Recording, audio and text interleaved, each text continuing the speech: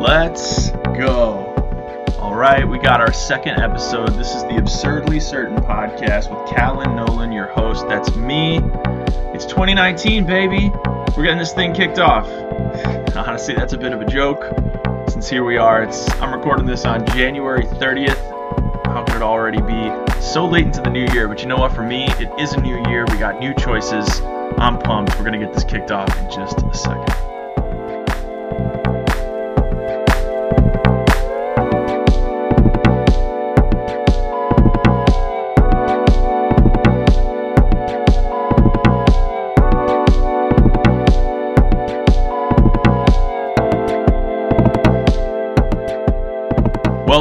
Welcome. Again, I am excited. The theme of our show here is going to be new year, new choices, and what that means for us in 2019. Especially for me, this is absolutely a new year. I can't hold it in any longer, even a minute into this podcast. I've had a new baby boy come into my family. My wife delivered our first child, our son, on January 2nd. That's why we're here so late into January, and I'm only getting around to recording this. But I didn't want to miss an opportunity for a New Year's resolution kind of episode. I think that that's going to be a nice way for us to frame out the rest of what we're going to be talking about for 2019. It's always a good opportunity to look back, look forward, make some resolutions. Why not? As long as the calendar still reads 1, I'm pumped. I'm ready to go and get after a brand new year. In the vein of a new year, I've kind of come up with a nice sentence here to frame the new year that I believe encaptures what it takes to make some fresh starts. Right? Everyone likes a new opportunity, a fresh start. So the way that I've described it here, I'm going to read it to you. Hopefully it rings true for you the same way that it does for me.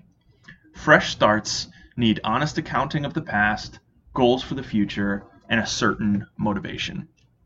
I broke down a fresh start into 3 different sections, so let's just hit on those really quick. Number 1, a fresh start needs honest accounting of the past. A lot of people like to use the cultural maxim, forget the past. The problem with that is that we miss important opportunities to learn from the past if we just set out to forget it. If you say, I'm not happy with where I'm at, forget the past, I'm going to move forward. Obviously, there's some value to this. It means you're not being weighed down by the past. But if you're not able to be honest with yourself about why things happened in your history the way that they did, it doesn't seem super helpful in order to move forward in some way different. So I think that's the 2 elements of this. You have to be willing to be honest enough with yourself about your own choices and your own circumstances to give an account for why the past unfolded the way that it did. If you're able to do this first step, it allows you to then see more clearly to where you're going next. So this is the first part that we're going to take on a number of our different choices for this first episode of the podcast in 2019. We're going to be looking at an honest accounting of what happened in 2018. Number 2, goals for the future. The only way that you can have a good, fresh start is to have clear goals for the future. So as I just mentioned, you want to look back and then you want to look forward. If you don't have some concrete ways in which you have goals that are going to produce something new, you can't expect that you're going to go anywhere different. Everyone's heard the phrase, insanity is doing the same thing and expecting a different result. But that could not be more true.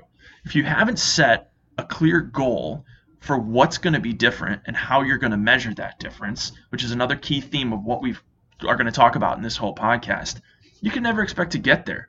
You're aimless, right? So, number 1, you need to be honest about what has happened in the past. Number 2, we need to set a clear goal for the future. So that'll be our second lens with which we're looking through our different choices that we're going to talk about in the podcast. And lastly, you need a certain motivation.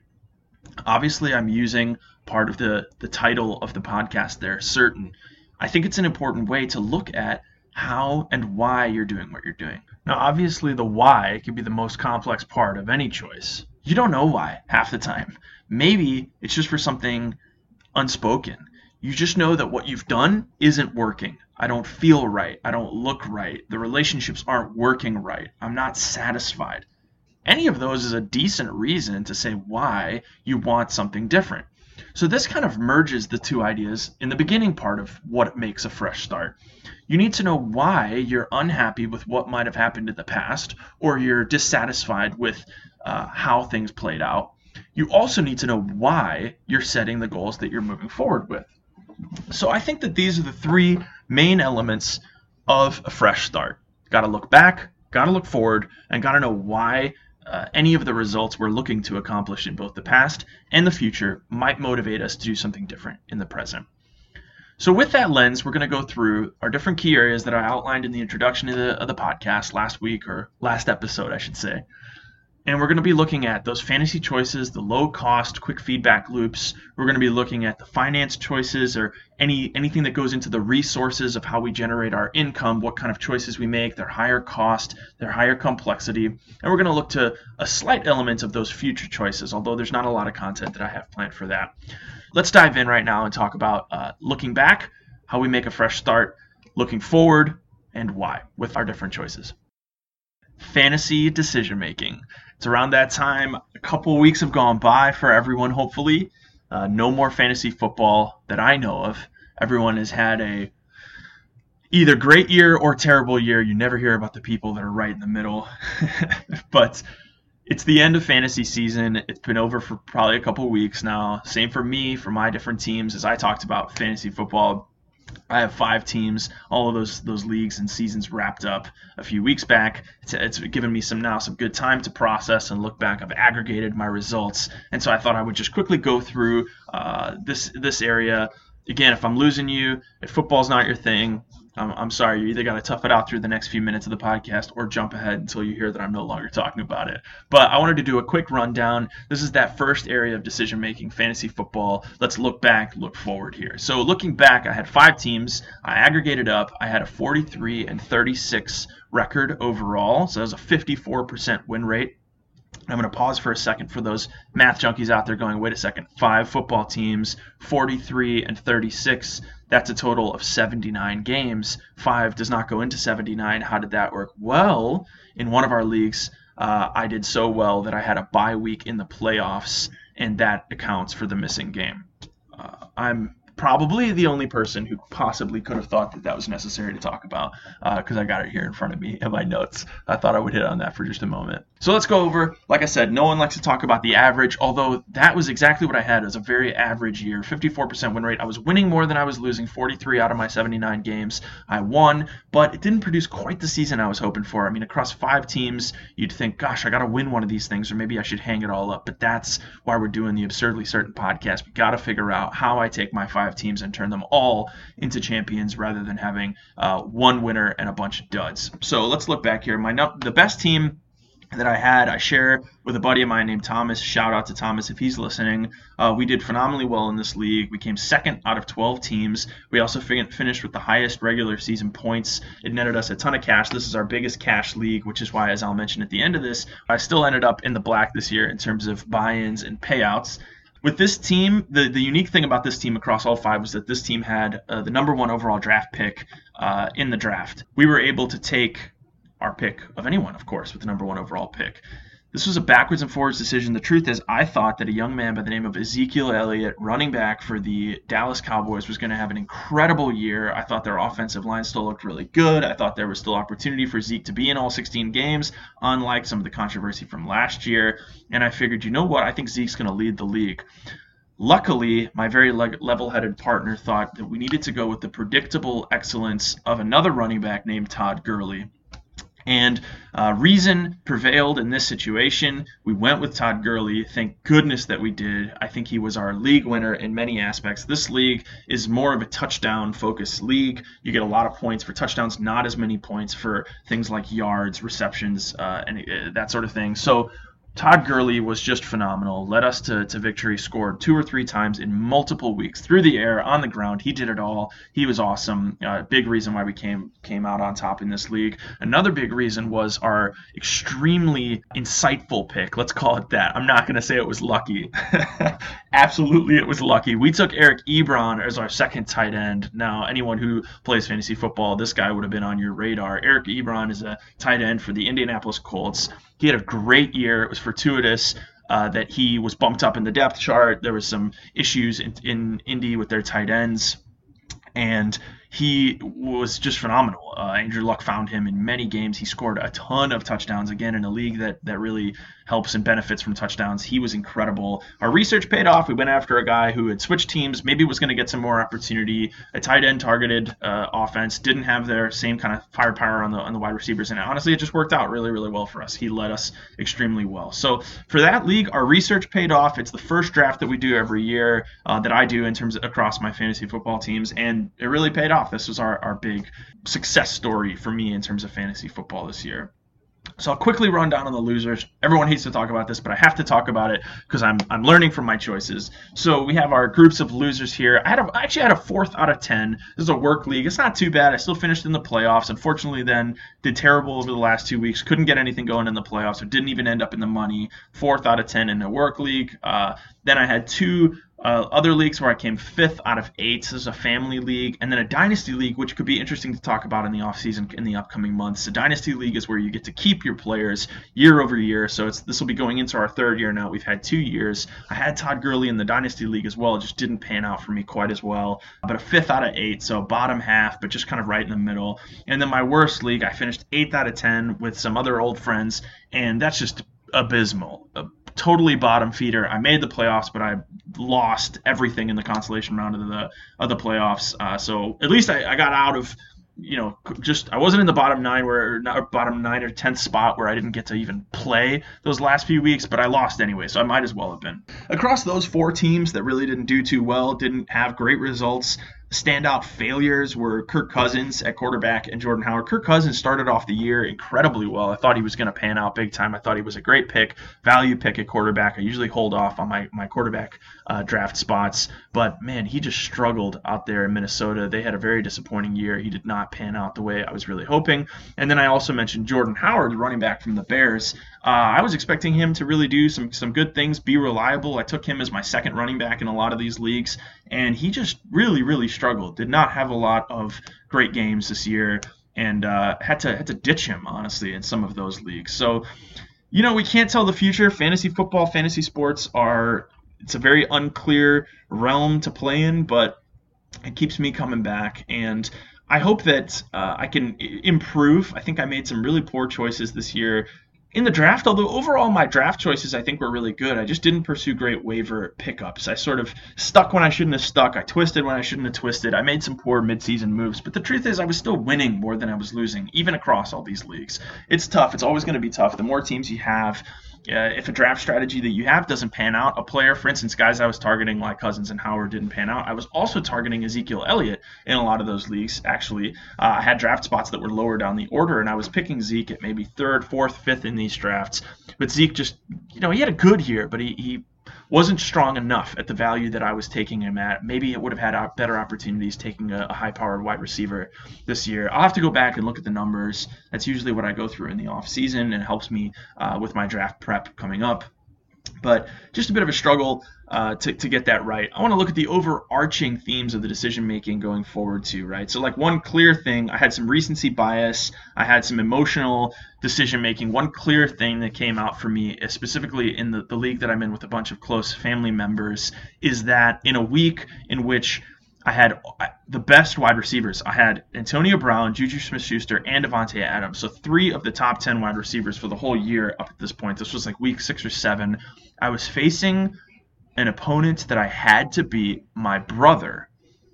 And I came to the dilemma that all 3 of these wide receivers were on a bye week in the same week. Now, if you know anything about fantasy football, you have to play 2 wide receivers in most leagues in order to have a full team. And you're only allowed to keep usually 4 or 5 on your roster. So I only had 4 wide receivers on my roster. I wanted to get 2 so I could field a full team. I didn't know who to drop. I ended up dropping Juju Smith-Schuster, destroyed my rest of the season. I had amazing wide receiver. I would have put up so many more points, but I dropped Juju Smith-Schuster because I wanted to field a full team in order to beat my brother. It was a moment of intensity, a moment of weakness. I failed. I lost Juju Smith-Schuster for the rest of the season. That league went horribly. That was one of the ones I landed 5th out of 8. Didn't get any money for that one. I should have kept him. Should have just said, you know what? If I lose this week, no big deal. I think I probably still would have won the week, honestly, if I'd only played 1 wide receiver. But it's a lesson like that. Don't make that gut decision just because you want to beat someone. You got to stick to the strategy that you know. I picked 3 wide receivers heavily because of my draft spot. I would have been okay. I would have won several more weeks when I look back at what Juju Smith-Schuster was doing as a result of whoever else I picked up on the wire to try to fulfill his spot. I think it was Taylor Gabriel. What a terrible choice. Taylor Gabriel. I don't even know how I could have come to that conclusion. I think he was hot. He had a couple good games. He's a Bear. Just terrible. It was a horrible, horrible decision. It cost me big time. That's the kind of decision that I want to avoid and be absurdly certain that I am not doing something stupid like that in the future.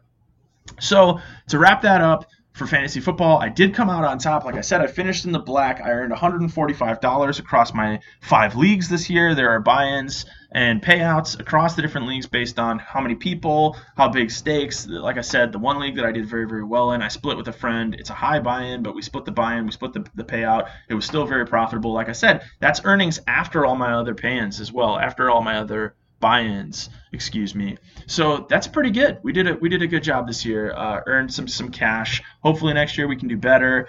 I don't see why any of these leagues will go away. If anyone from those leagues is listening, let's keep it going. I love fantasy football. It'll be a lot of fun to keep it going. If there's other people out there with fantasy leagues that are listening that I'm not involved in and you need another one, hit me up. The more data points we get, the more teams I'm in, the more choices I have to make, the better content I can produce. And the better this realm of fantasy decision-making can help me try to see, am I impulsive in my character? Am I too patient? Am I playing with my gut? Am I playing with my head? I want to work out how I'm making these decisions in the realm of fantasy sports, specifically fantasy football. So that's a bit of a wrap-up on 2018, looking back. And certainly for 2019, I'm going to have good goals established as the episodes continue. Make sure that next year is going to be a phenomenal year for fantasy football coming up. Another passion of mine, Fantasy Premier League, I want to talk about. So that's going right now. There's still about 15 game weeks left in that. It's a different format, so I'll give a quick run over. It's a budget format, so basically everyone starts the season with 100 million or 100 pounds, however you want to look at it. It's a British game, so you start with pounds, not dollars.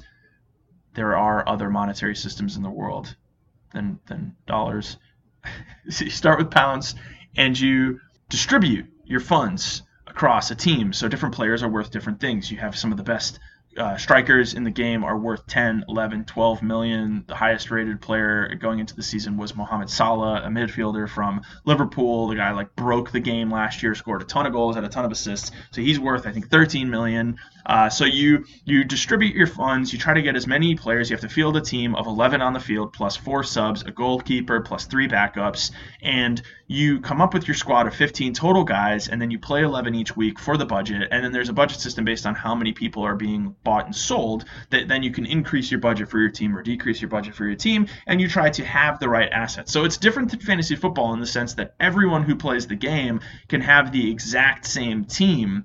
But it's kind of cool because that means that everyone's kind of trying to jockey for breaking a template or not. There's a lot of talk in the fantasy Premier League community about a template team, like what's the best way to distribute your funds at any one time in the season.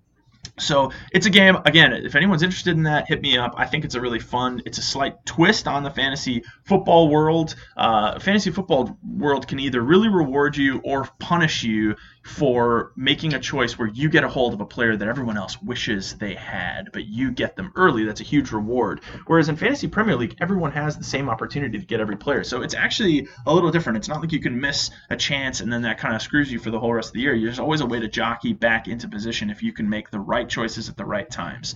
So for that, I had in 2018, going into the year, I had a goal of finishing in the top 100,000, which maybe sounds like not very good, but I think there's something like 6 million people who play, so top 100,000 is actually like top 1%, like less than top 1% of finishers. So I really wanted to finish in that. Currently, I am sat somewhere at like 700,000, so doing way below what I'm trying, what my goal was, but still actually in the top 15% of finishers, something like that. And I've still got a ways to go here in order to accomplish that goal that I had of finishing in the top 100,000. So we'll keep updating, and I'll keep talking about that and some of my choices and some of my decision making around that as well.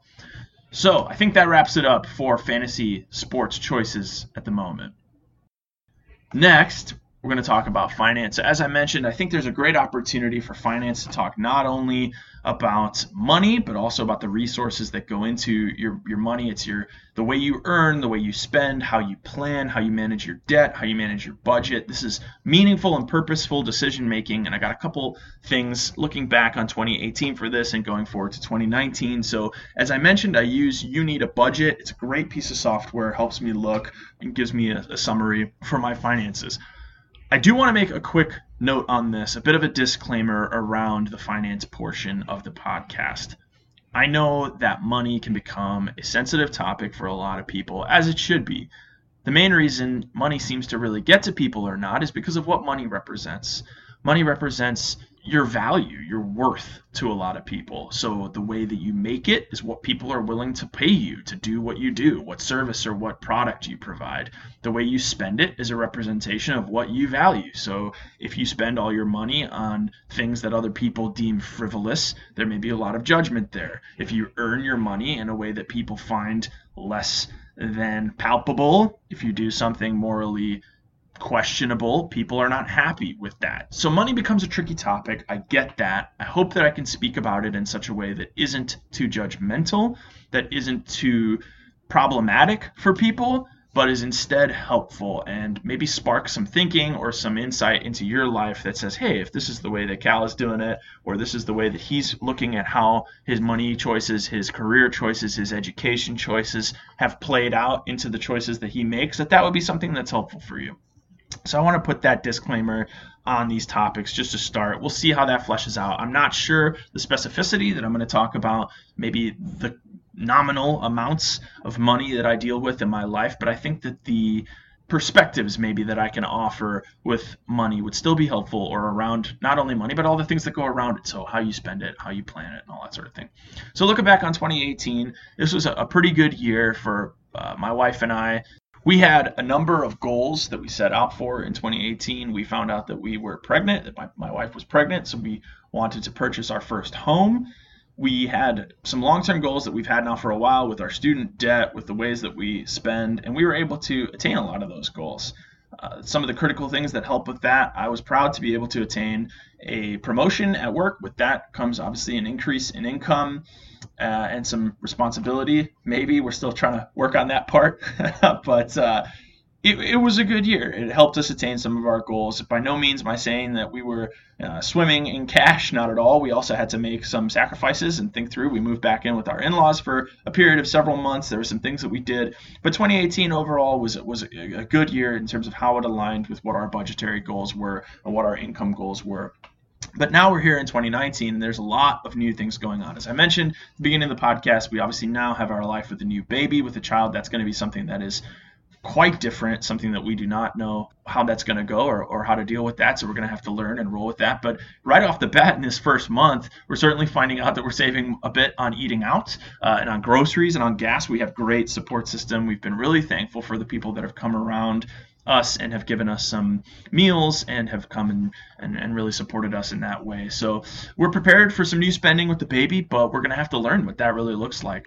In 2019, things are going to be different. We still have a lot of our long-term goals in terms of how we want to pay down our debt. I'm hoping that to be debt-free by 2020, the end of 2020 will be attainable, and we're just learning on that. So around the finance, I didn't have a ton of extra content for this year. I think that you have to maintain goals for yourself. You have to know some primary kind of underlying foundations. Like I said, the You Need a Budget software is really helpful. It has some rules about spending what you have, not overspending, of course, talking about how you want to maintain your dollars and assign them some good jobs. So an offset of that, or something I thought that might be relevant, since here we are at the end of 2018, beginning of 2019, is typically when there's a transition for most people with their benefits and insurance. And this is extremely relevant for me right now with the birth of a new baby. So one topic on this quick that I wanted to hit on is that there's this element of your benefits that you have to make choices, right? You have to pick which insurance plan you want to go for in a year. So for us, we utilize something called a high deductible health plan. Many people might have heard about this. It also comes with a health savings account. So I just want to run over that quick. The high deductible plan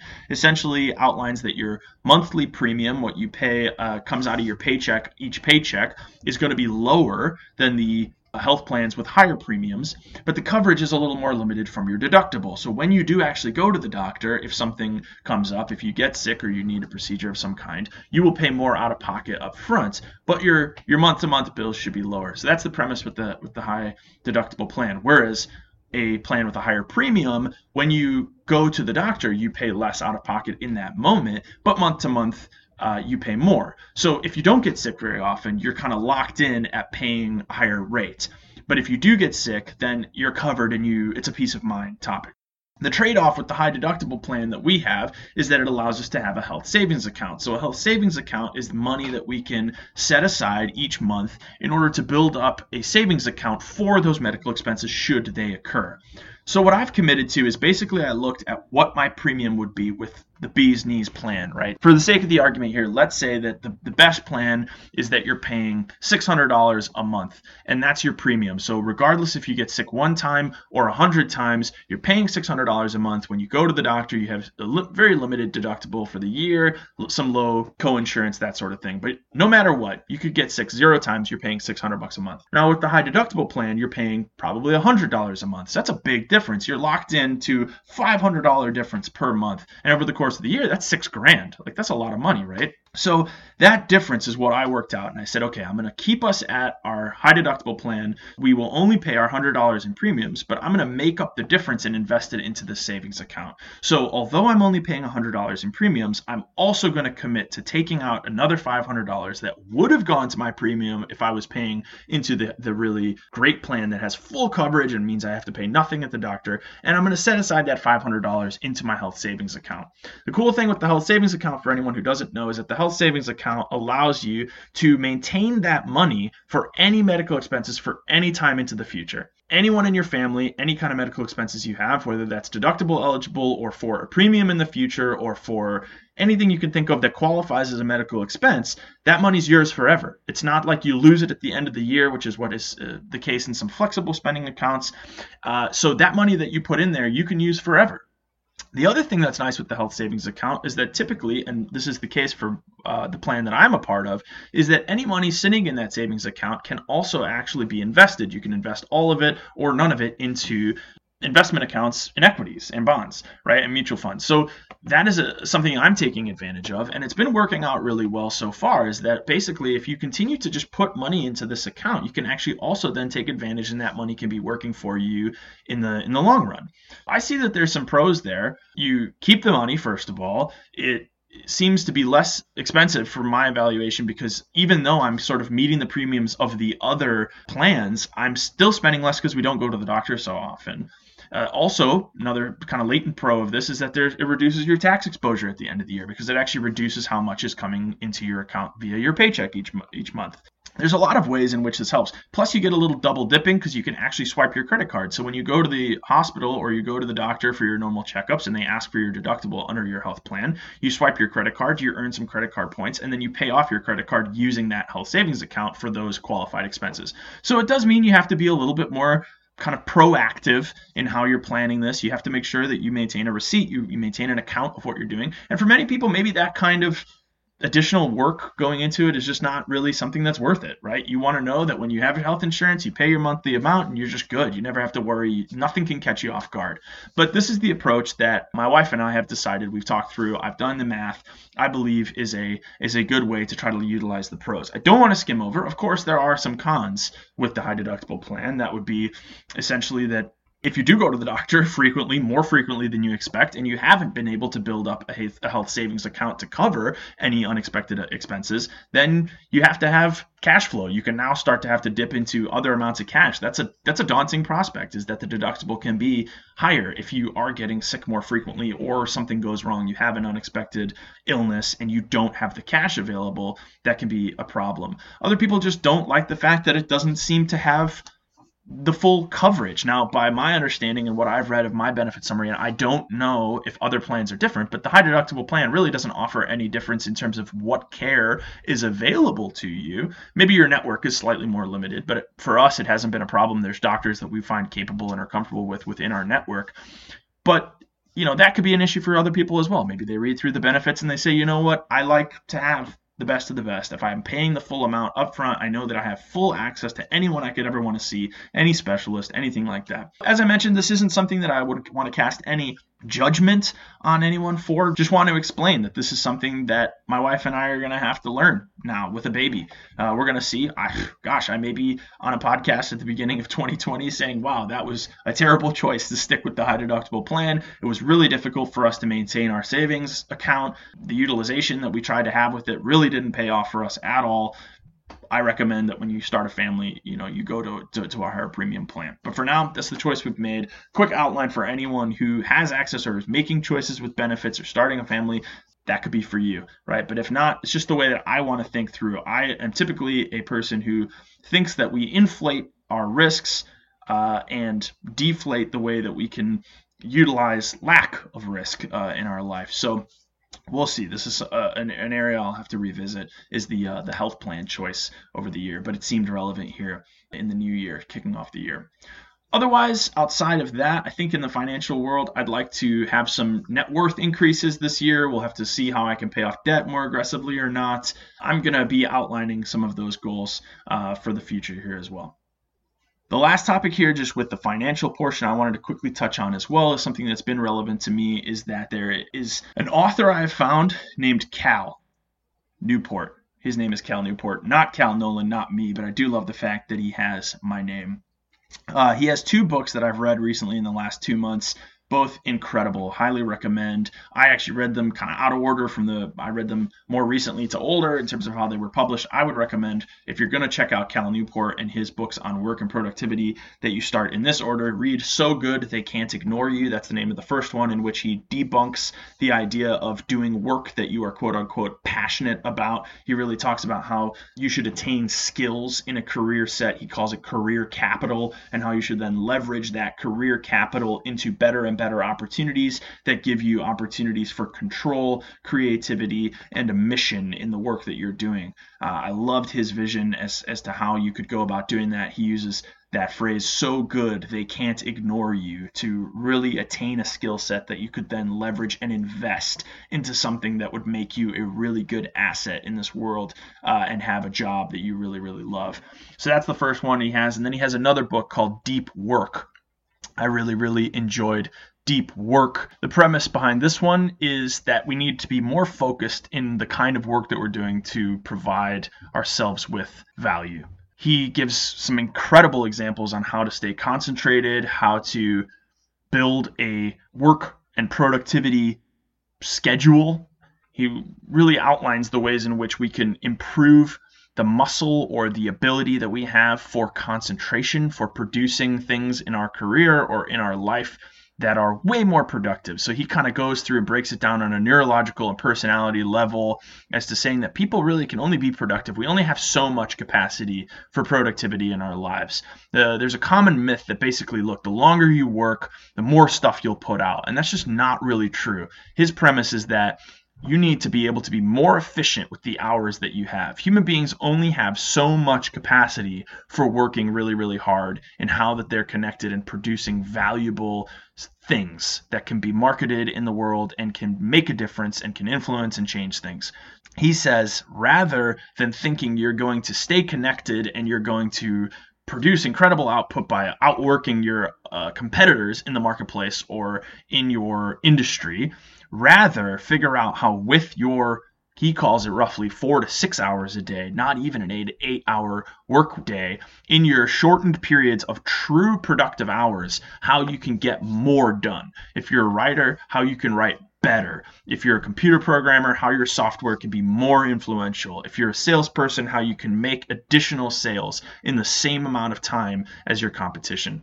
So he shows and gives an outline for that. I am already trying to use some of the tactics and techniques that he offers in this book, Deep Work. I will certainly get back to those throughout the year. One of the first things I have here now on my desk, I have a nice visualization. I picked just a couple things that I want to be doing in order to go deeper and be more productive with the working hours in my life in 2019. Because in 2018, I just found a lot of distraction. It was still a good year for me in my career. It was still a good year in terms of how I produced and set aside and was able to work. But I think it can go even better. It can be even further. I can get more satisfaction, enjoy my work more, have a better thing to look at. This podcast is one result of that. This is something that I kicked off in 2018 where I really thought about these topics, how I wanted to push myself, challenge myself, get better at what I was doing, make better use of some of the kind of additional working hours in my life. And in 2019, this visualization board, I've got some just clear things. I want to be reading the Bible every day. I want to be drinking 100 ounces of water. I want to be working out every day, and I want to track and figure out where my deep work hours are being spent. So I've just got some clear visualizations. Am I doing those things? Just give myself a check mark. Think about it. Did I accomplish the goal? Am I measuring that goal? And then I have some longer term goals as well. I was giving myself to the end of January. Of course, that's tomorrow, so we'll see if I get that turned around. But I want to have some more longer term goals for probably just for the first quarter or two here in 2019. I think for the full year, it'll be easy if things don't go as planned. I have to be ready to change. But if I'm measuring the outcomes of my goals and I'm a little behind, I don't want that to deflate my whole experience. And so I just want to set some sort of goals that are attainable in the short term. And they should be things that are measurable and attainable. They need to be specific, measurable, attainable. Some good outlines there from Cal Newport. Just wanted to touch on that going forward as well. The last bucket of choices that I had talked about in the introduction episode of this podcast was future, things about faith, ultimate cost, profoundly personal. For me this year, I haven't really thought too deeply about this topic. It's been such a whirlwind having a new son and learning to love my wife in a new way, which she has been incredible in raising our son. We haven't actually gotten to church all that often in these first few weeks just because the baby has been a lot to deal with. But I think there's just been some things that would be different for my faith in 2019 if I look back on 2018. I didn't start serving in ministry the way I normally would in the fall in the student ministry, but I'll still have some ways to be involved in 2019. I want to grow my faith in a different way. It's being, now that my family is growing, I'm taking on some new roles in terms of being a leader and how I think about and how I put forth the values that my family, my wife, that my child are now going to live by, and want to look to me to do that. So that's something that I'm trying to hold on to. And, I don't have a ton of content right now in this area in terms of what my goals are going to look like, but I think there are some things that are measurable that should be the same for anything else in your life. So I'm going to add this and be talking more about this as well. I'm going to be teaching at a student conference coming up in a few weeks. I'd love to incorporate that into an upcoming episode as to what my topic is going to be. It's basically around this. It's about building a character for God through day-to-day choices. This seems like a far cry from some of the other ways I look back in 2018 across fantasy and across my finance, but here we are saying I don't have a ton of additional content here for faith in this moment, but I know that this is going to be it always runs through how I look at and what I talk about in terms of those other areas of my life. And it will be evident in future episodes, I think, as there are topics that become clear and relevant in this way. With that, we're going to wrap it up here. I know that this has taken a few extra minutes, and the truth is this is my second take at this second episode. The first episode I had fully recorded and edited, and my software shut down on me, and unfortunately I lost all my work. But here I am. I've recorded the second episode. It's going to be out. I'm looking forward to all that 2019 brings. I hope that you've got some resolutions. Do not think that New Year's resolutions are too cliche in order for you to adopt. If you have a reason, if you can look back at the past with clear, honest insight, if you can set goals for your future, and if you can have a certain motivation, this is going to be your best year yet. I hope that it is for me, and I hope that this podcast is a helpful resource as we talk about those things as well. That's it for me. Let's get after it in 2019. Much love.